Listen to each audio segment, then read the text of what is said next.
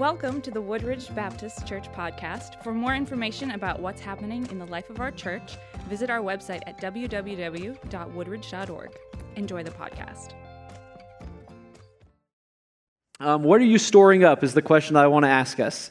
What are you storing up? We're going to be looking at one verse today, and you might be thinking, how can Rhett, who is not long-winded, talk about one verse for so long? It is deep, it is rich. It is Psalm 119, verse 11, if you want to flip over there. Psalm 119, verse 11, it says this, I have stored up your word in my heart that I might not sin against you. I have stored up your word in my heart that I might not sin against you. To give you a little context in the entire chapter, we're not going to read the whole thing because it is 176 verses.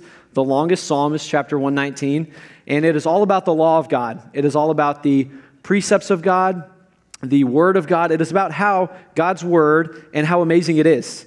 And this specific section that verse 11 is found in, verses 9 through 16, talk about the law, the word of God, and how it helps us live a holy life, right? So the law of God specifically in relation to holy living is what we're going to talk about. Before I dive into that, I want to ask you guys, and I'm not advocating that this movie be watched in any way, shape, or form, but how many of you have seen Shawshank Redemption? Okay, a good amount of you guys. If you do not know, I'm going to spoil it, so close your ears, or just, it's been a long time, so you should have watched it by now if not. But in this movie, Shawshank Redemption, the lead character, Andy Dufresne, is a hotshot banker. He's incredibly successful and smart in what he does, and then he is wrongfully framed and accused of murder. He is convicted and he's supposed to spend life in Shawshank Prison, which is if you watch the movie, a terrible prison. I've never been to one, but I'm assuming this one is worse than others. But as he's there, he gets in good with the warden because he has the ability to manipulate finance in the system and things like that. So he helps the warden with some money laundering and some fraud and all those great ethical things. And while he's doing that, he's in the office one afternoon and he decides he's going to take the record player and play an opera, but he's not just going to play it in the warden's office. He's going to broadcast it for the entire prison yard to hear. So he does that and locks the guards out, and everyone in the prison yard is listening to this beautiful opera, right? The worst criminals in the world are there, or in the U.S. at least, and they're listening to this opera, and it's kind of a change of pace for them. And you're like, why did Andy do this? He gets in trouble. They break the glass, break in there, send him to the hole, to solitary confinement. While he's down in solitary, after he gets out, after a few weeks, his friends are at lunch with him. They ask him, why, how was it? Like, you were in there for weeks. How was it? And he goes, man, it was easy. It was the easiest time I've done. And they're like, easy time? There's no easy time in the hole. Am I right, guys? No easy time in solitary. I spent like 5 minutes alone, and I'm like, oh, gosh, I got to get out with new people. But he's like, it was the easiest time I've ever done. And they're like, why? And he's like, well, I had the music with me. And they're like, did you get to take the record player down there to solitary? And he's like, no. I had the music in here. I had the music in here, is what Andy says. Like, it was with me. No matter what, they could take away his freedom. They could take away his friends. They could take away his comfortability, his food, whatever, but they couldn't take away those things that he had stored deep down, right? That music was something that he had stored deep down, and no one could take that away from you. You ever have that thing that maybe it's a certain topic, or maybe whatever your job is, you're like, I could not study this thing for 1,000 years and still verbatim, like, spill everything there is about this subject. You know that thing that you just know so well, that thing you've stored up? And that's what David is saying here in this psalm is, I have stored up your word in my heart that I might not sin against you. That's this idea that he's storing it deep down, so deep, no one could ever take it, no one could ever steal it, he could never lose it, and it is there for God to use. So we're going to go through verse 11. I want to start actually with the ending of the verse. We're going to start with the second half of the verse because I think it explains the why David is doing this. It says, I've stored up your word in my heart that I might not sin against you. So I think we have an underline there. That I might not sin against you. This is his why. Why is he memorizing God's word? Why is he storing it up in his heart? So that he can not sin against God. Or put in a positive way, maybe I have stored up your word in my heart that I might follow you, is another way of saying that. I have stored up your word in my heart that I might follow you, that I might not sin against you. And that is David's main goal in life, his main purpose, right? Like we say that, and we know that should be our goal as well as Christians, But that's his main goal, and everything else is just an extension of that. It's like when we were singing Sinking Deep just now, and it says, Lord, you are my one desire. I mean, I sing that, and I hope you did too, but as I'm thinking about that, I change the words sometimes, and I'm like, Lord, please be my one desire, because oftentimes you're not, and I want you to be. And for David, that is his one desire, is that he would follow God in such a way. So how is he going to do that? He is going to hide God's word in his heart. He's going to store it up in his heart. So the first half of the verse tells us how he's going to do that. I have hidden your word in my heart. I have stored up your word in my heart. We're going to look at 3 different phrases in that first half of the verse. I have stored up your word in my heart. And we're going to jump around because there's a rhyme and a reason to this, I promise. I don't just have ADD. But the first phrase we're going to look at is your word. It's the object. It's the direct object for you grammarians out there. And then we're going to jump over to in my heart, which is the, what kind of object is that? Indirect object. You guys got it. And then we're going to go to the last phrase, which is really the first part, I have hidden. Because it's the main thing that I want us to end on, because it's the practical part of it, of what does it look like to hide God's word? What does it look like to store up God's word in our heart? So the first phrase, your word. What is God's word for David? Well, it's no different than your and my's word, you and the word that you and I have. It's no different than the Bible that we have, except it was a little shorter. Instead of having 66 books, David had the first 5 books called the Pentateuch. He had maybe some historical books that are in the Bible in the Old Testament, and possibly 1 or 2 prophets, the writings of a couple of prophets as well. But it was the written word of God, written to his people. That's the word that he had, and he treasured it because of who inspired it, right? Words mean a little more when we find out who they came from, right? They just mean a little extra when we find out who they came from. God's word is important, though, because we see that it sustains us. You know, Scripture talks about how in Deuteronomy 8:3, God's word, it says that man should not live by bread alone, but by every word that proceeds from the mouth of God. You guys know this. You guys are already hiding God's word in your heart. I love it.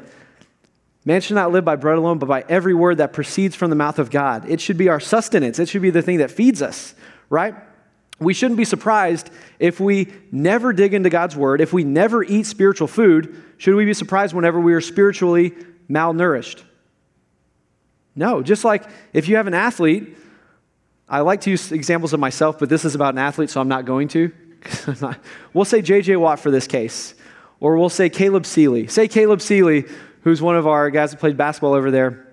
Say he worked out every single day of the week, and then after his workouts, all he would do is consume water and bread, and that's pretty much it. Now, after a while of working out, would Caleb be the jacked Adonis that he is? No, he wouldn't. He would not have the food necessary to provide his muscles the things that they need to grow.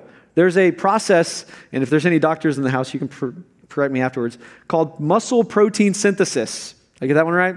Muscle protein synthesis. Your muscles need protein in order to grow after you do resistance training and break them down, right? After you go to the gym and break your muscles down, you need protein in order to build them back up. The same thing with the Word of God. If we are running this Christian race and we're going about this walk of faith, but we're not taking in any protein, spiritual protein, which is the Word, we shouldn't be surprised whenever we don't feel close to God. We shouldn't be surprised whenever our spiritual faith is lacking, whenever we are spiritually malnourished. If God's word is our food, and it's what sustains us, it's what we're putting in our hearts, it's what we're putting into our body, we're ingesting it. If God's word is our food, I'm going to give you some examples of different kinds of spiritual food. So I'm taking some liberties here, so forgive me if you're like, what are you talking about, Rhett? But if God's word is our food, it's our sustenance. Some of God's word is like honey, right? Some of God's word is sweet. It is sweet to the taste. Do you have to tell your kids that they need to go eat a candy bar? No, I don't even have kids, but I know students at Snack Shack jump at the bit or chomping at the bit to get the sugar and things like that, right? It's sweet. It's easy to eat. Those are like the promises of God, where you see promises of God like 1 John 1:9, which says, if you confess your sins, he is faithful and just to forgive your sins and purify you of all unrighteousness. That's a promise worth holding on to. Or you look at, maybe you have anxiety and stress, and you just struggle with those things, and you look to things like 1 Peter 5:7, which says, cast your anxieties on him because he cares for you. I love it. Maybe we don't even need this sermon. You guys are storing it in your heart. Isaiah 26:3 says, you keep him in perfect peace whose mind is stayed on you because he trusts in you, right? These are promises of God that we latch onto, and they're easy to hold on because we're like, man, I want peace. I want forgiveness. We should be latching and grabbing onto those things. Some of God's word is sweet like honey. It's sweet like a dessert, easy to grab onto, and we need to be storing those things in our heart. Some of God's word, if some of it's like honey, some of it is like a steak. How many of you are steak people? How many of you don't like steak? Okay, I'm not asking you to sell yourself out. If you don't, pretend it's a food that you like that is kind of hearty. Steak is a hearty thing, right? Some of Scripture is a little tough to chew on sometimes, right? Some of Scripture, we read it and we're confronted a little bit. And we're like, man, that's a deep piece of theology, but I don't really know what that means. You got to wrestle with it a bit. If you tried to swallow a steak whole, that wouldn't go well for you. You need to chew it, right? It's flavorful, it's rich, but it also takes some work to ingest it. I know my example is going off the wall. Just deal with it. Some of Scripture is like steak, right? It tastes amazing, but it takes a little time to get at that perfect medium temperature. And if it's any more than that, then I don't know if we can be friends. I'm reminded of sections like in Colossians chapter 1 where Scripture says, he is the image of the invisible God, the firstborn of all creation. For by him all things were created, heaven and on earth, visible and invisible, whether thrones or dominions, or rulers, or authorities. All things were created through him and for him. And he is before all things. And in him all things hold together. Right? These are some of the deep, rich pieces of theology that we see in Scripture that we need to latch onto those things and dig into them. And some of Scripture, you can't just read it at face value and just go along your day. Sometimes you have to study it and dig in deep into it. Those are like the steaks of Scripture. Nice ribeye, right? If we have honey, we have those desserts of Scripture, we have the steak of Scripture, then if I'm honest with you, some of Scripture is kind of like, I'll look at the students for this one, some of Scripture is kind of like vegetables, right? I mean, how many of you enjoy veggies? Wow, you just ruined my illustration. Any section, do any of y'all not like veggies? I don't know about you, we'll pick a vegetable that no one likes, Brussels sprouts. Okay, you can just leave. Brian Kilmer, the world's best cheerleader and Brussels sprout fan. Yeah. But Brussels sprouts, right? Vegetables don't taste good to me. And if I don't eat them, I'm not as healthy as I could be. I don't enjoy vegetables, but I know that I have to eat them in order to have a well-balanced diet, right? I don't like eating vegetables. You can ask Tiffany. But if she smothers them in enough seasoning and cheese, then they become a little more appealing. I don't know what the Scripture equivalent to cheese and seasoning would be. We won't go that far. But some of Scripture is like vegetables. It's hard to taste. It's not enjoyable, but we need it. Those are those things that call us out on our sin. Those are the things that convict us of sin in our lives. And we read it and we're like, no, I don't like that. I do not like how that tastes. I'll go to the next section. But we have to dig into that. We have to put those words in our heart as well. Or maybe it's, for me, that's like James. James talks about taming the tongue and being slow to anger and quick to listen and slow to speak. I don't like any of that, right? I want to be quick to anger. If someone frustrates me, I want to let them know about it. But James says, no, do the opposite of that, right? The anger of man does not produce the righteousness of God. So it's like, okay, those are those things like me that are vegetables in Scripture that we need to take them in, but they're not fun. Or maybe it's not a conviction, but it's a challenge. Like Luke 9:23 says, if anyone would come after me, let him deny himself, take up his cross, how often? Daily, and follow me. Daily, take up this cross, this instrument of torture and death, and follow me. I use that verse a lot, and I'm trying to really think about it when I use it, because that is a pretty intense call to discipleship right there. Or Galatians 2:20 says, I have been crucified with Christ. You see what I'm talking about? Those parts of Scripture that are hard to read. It's not easy to talk about dying to yourself and living for Christ. It's easy to say in precept, I think, but it's really difficult to live out. But we need to take in all parts of Scripture the same, right? We need a well-balanced diet, spiritually speaking. You can't go to the Bible and treat it like it's a buffet. You can't pick and choose which parts of Scripture you put into your life. Or like, man, I really like where it says that God's going to, He knows my purposes and the plans that He has for my life. It's like, okay, that's a piece of Scripture, but also look at these other things which call you out on sin, which challenge you to live differently than you're living right now. We need to put all of Scripture into our heart and into our lives. That's the first phrase, the word. These next two I'm going to go a little quicker through, so don't worry. Second phrase, in my heart. This is where we're storing up God's word. This is where we're storing it. For us, the heart, someone yell it out. When we talk about the heart, what do we usually talk about? Like emotion-wise. Love, yeah. Love, feelings. You ever heard someone say, just follow your heart? Yeah, that's really dumb. The heart is deceitful above all else. I'm sorry, but if I followed my heart, my life would not go well. You know why? Because my heart oftentimes wants me to do things that are contrary to the will of God. But for them, back in the ancient days, the heart was more than something that just felt emotion. The heart was the very center of their being. It was where their morals came from. It was where their intellect came from. It was where their even physical sustenance came from. Like for us, we know that the brain kind of tells our body what to do. For them, it was like the heart sustained everything. And the heart was the main part of their life, the very center of their being. And that's what David is saying here is, hey, I'm going to store God's word in the place where it's very deepest inside of me, to where if this is affected, if the seed goes in here, the word of God goes in here, it'll spread out. And everything that it touches, nothing will be exempt from that, because the heart is the center of who I am. That's what David is saying. Scripture says, out of the abundance of the heart, the mouth speaks. Jesus says that in Matthew chapter 15, quoting Proverbs 15, which means Jesus stored up God's word in his heart. Now, if Jesus does it, and he was fully divine and fully human, I think we should do it all the more, right? We should do it all the more. Last phrase we're going to look at right here is, I have stored up. And we're going to go directly into some application, because this is a verse that calls us into action, right? This is a verse that calls us into action.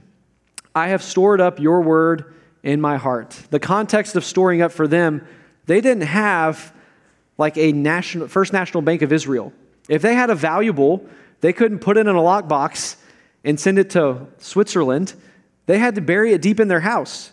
They buried it deep in their house so that way if a thief came into their house to try to steal from them, they couldn't find that beloved object, right? It was a place where only they could find it. No one could steal it from them. Just like no one could steal the music from Andy Dufresne, David is saying, hide God's word so deep in your heart to where no one could ever steal it. Satan can't steal it. You won't lose it because it's at the center of your being, and you know exactly where it is. That's what he's saying right there. Scripture says that, well, I mean, you and I, Scripture doesn't say this, but you and I store up a lot of things, don't we? We store up a lot of things. Some of us are hoarders of things. Tiffany has to help me get rid of some stuff. I have so many church shirts, it's insane. But we store up a lot of things. We store up clothing. We store up maybe you collect baseball cards or basketball cards or football cards or memorabilia or cars, or maybe you store up in your 401k. Do you do that? You should. For me, it's a 403b. Well, all these things are good and they're fine to store up, but they're what do they all have in common? They're temporary. They're physical, right? They have an end point. That money will go away. Those things will be exhausted. Other things will be destroyed, and rust and moth will destroy them, is what Scripture says. But Scripture says this about the Word of God: grass withers, the flowers fade, but the word of the Lord will last forever. The word of the Lord will stand forever. So are we investing in those things that are physical? Absolutely. Please put into your retirement. Please do that. Please store up things on this earth. Please enjoy different things that God has given you.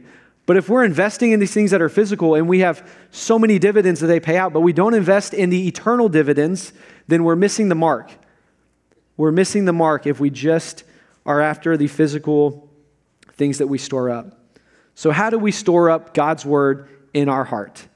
I'm glad you asked. How do we store up God's word in our heart? It's more than memorizing Scripture, but it's not less. What do I mean by that? It's more than memorizing Scripture, but it's not less. Right? If you can memorize all the Scripture in the world and still not have the life change that comes through the Holy Spirit. You see what I'm saying? You can have all the knowledge up here, but never have it affect your heart. You can know all the Bible stories in the world, but still have never given your life to Christ to follow Him. You see the picture there? It's more than memorizing, but it's not less. This would be like someone who, you ever watch, that's a sports example, so if you're not sporty, I'm sorry.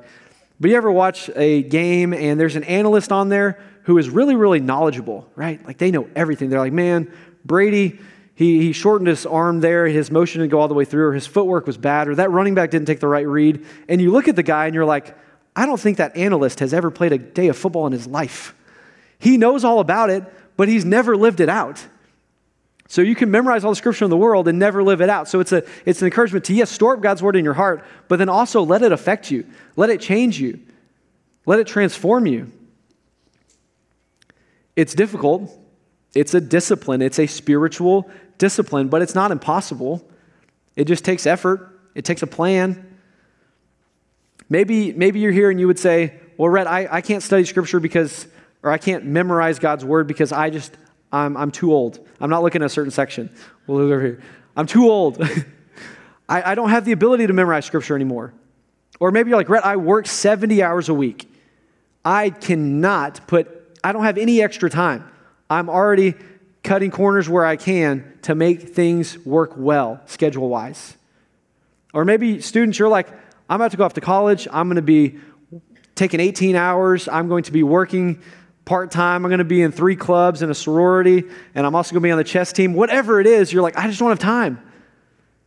We have time. We just choose to fill it with other things. I have time, and let me just tell you, anytime Pastor Jeremy or myself or Hugh or anyone gets up here and preaches a sermon, this has gone through them first, right? So I'm the one that was convicted of this. I'm like, man, oh man, do I need to dig into God's word more? But we have time. If we had 28, 30 hours in a day, you know what we do? We would fill that time with something else. We always say if we just had a little more, we'd be able to make it work. I'm going to give you this example. I bet if I offered $1,000 to anyone in this room, to everyone in this room, for every verse you memorize from right now until next Sunday, every verse you memorize and come ready to recite it next Sunday, I will give you $1,000. And there is no limit to the number of verses you can memorize. How many of you are like, I'm pulling out my Bible right now? I would be the same, because you're like, I have student loans to pay off. I have credit card bills. I would love to fill my car up with gas, this week. I was hoping that one would land. But why would we be so eager to memorize word if there was money attached to it? Because money is valuable to us. If we could get $1,000 for every verse we memorized, I'm super competitive, and I would destroy all of you, right? When it comes to that, I would hit the ground running. I am too competitive.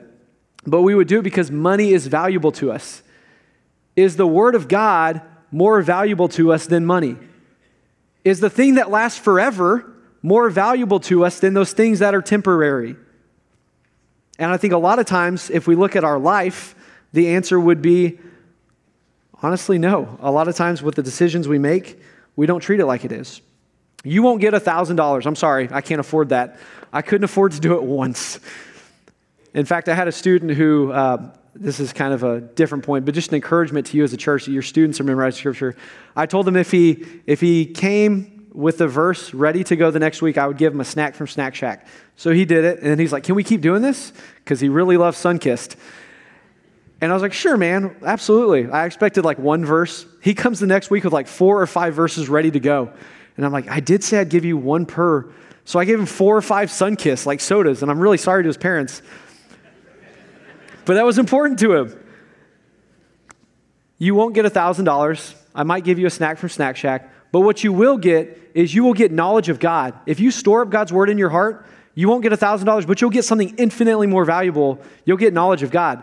You'll get the ability, you'll get those weapons in your tool belt, your weapons in your, what is that thing, the arrow, the quiver? That's it. You'll get those weapons to defeat the enemy, right? I've stored up your word in my heart that I might not sin against you. David knew exactly what he needed to do if he wanted to live a life that glorified God. Not that that earned him salvation, not that that made him righteous. God alone makes us righteous. The sacrifice of Jesus and the grace of God alone makes us righteous, gives us salvation, justification from our sin, right? But after that, we're expected. Why wouldn't we want to run after Jesus? And that's where we see him is in his word. John Piper says it this way, and I remember I really hated when he said this because it felt like a dagger just right in my heart.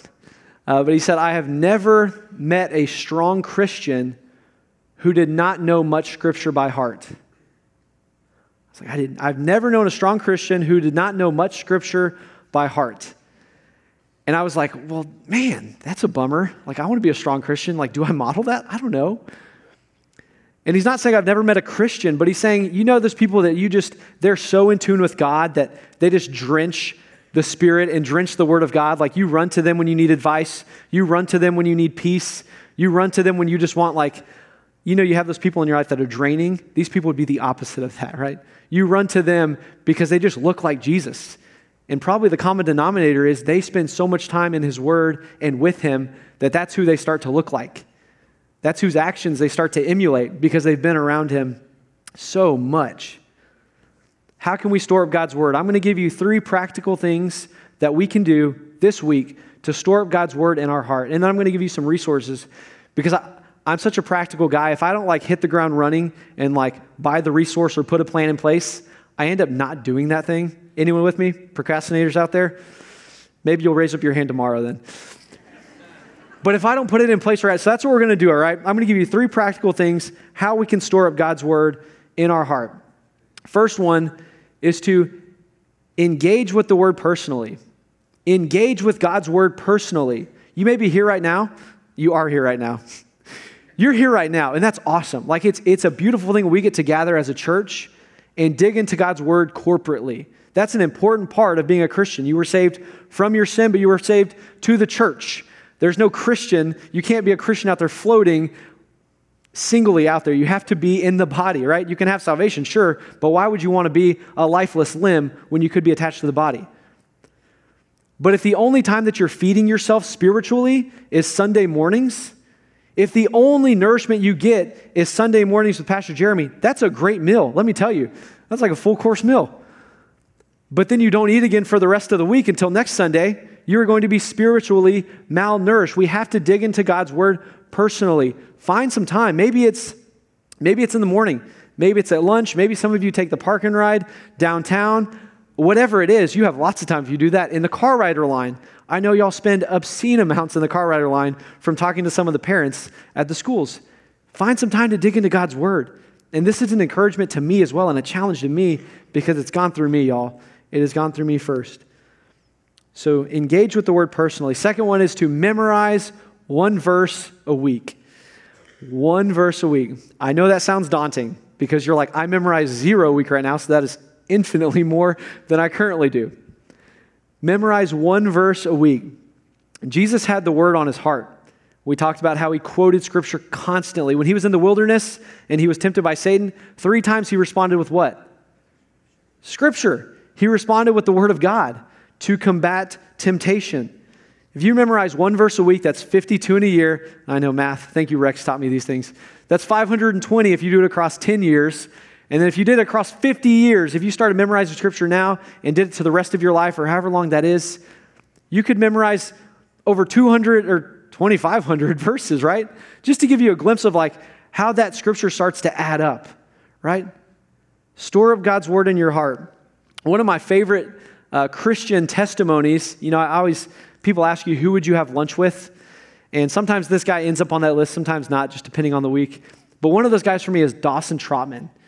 He died a long time ago, but he was the founder of the Navigators. And the Navigators are a collegiate ministry that started out in the military, then spread to colleges after the GI Bill, and then spread across the world now with different missionaries that they have, and across campuses and just all around the world, the work that they do. They're really focused on Scripture memory, generational discipleship, spiritual disciplines. They are very good and structured in what they do. But something a tool that Dawson made was called the topical memory system. If you're like me, and if you don't have a plan in place, you won't do it. This is something that helped me. I think it's 60 verses in the pack, and you literally have a little verse card, and you can study it just in your pocket. It's a little pack that comes with it, and you just open it up, flip it around whenever you're on the subway. We don't have subways here. The buses, you're just in the car rider line, you're walking, you're in the elevator, whatever it is. Dig into God's word and commit it to memory. Someone said this, it was Billy Graham said this about Dawson Trotman. In fact, you know Billy Graham, the greatest evangelist maybe that we've had in our lifetimes. And maybe I think the biggest impact on the kingdom that we had in the 20th century. He said this about Dawson Trotman: I think Dawson has personally touched more lives for Christ's sake than anyone that I have ever met. You're like, oh man, why did Dawson have such an impact on those around him? Because he dove into God's word. He committed it to memory. He stored it in his heart. That didn't earn him grace. Let me say that again. I don't want you to get it mistaken. But because he was in God's grace, he wanted to know him more. And his life reflected it. I'll give you a challenge. You can ask me about my verse next week. Next Sunday, come up to me, and if I don't have my verse memorized, don't shame me, but you can challenge me. Be like, Rhett, come on, man. You gave out this challenge. I'm going to join it as well. The last thing that I would encourage you to do is find accountability. Find accountability. There's a reason why you look at people who have trouble working out or diets or things like that. There's a reason why we like to work out in pairs or in groups. Some people are just loners, but some people like to work out in groups. That's why CrossFit, Camp Gladiator, all these different things are so big, because we want community. We need that to push us on to the thing that we're trying to achieve. Just like in this Christian life, we need that accountability. So find some accountability. You can take out your phone right now. I'm okay with that. And text someone if they're going to be your accountability and say, hey, I just want to say this now so I can't take it back. Please keep me accountable to these things. Please keep me accountable to the spiritual disciplines. And students, this is for you, but it's for the church as a whole as well. But you're about to go off to a new season of life. Whether you're remaining here, graduates, whether you're remaining here, locally going to school, or working, or you're going off far, you guys are going to enter to a different time of life where your fellowship and your Christian walk is going to be a little different. Your parents aren't going to, and if you live at home, they might make you go to church, which is good. But you get to decide now if you're going to wake up on a Sunday morning. You get to decide if you're going to go to home group. You get to decide if you're going to dig into God's word on your own. Are you going to see fellowship as something that's important enough to dive into it? That's a challenge. And I'll tell you guys in the shelter, but the first thing you should do is unpack your bags at college. Second thing, find a church. Find a local assembly to get plugged into. We need accountability, don't we? I have a slide right here that has some different resources for you.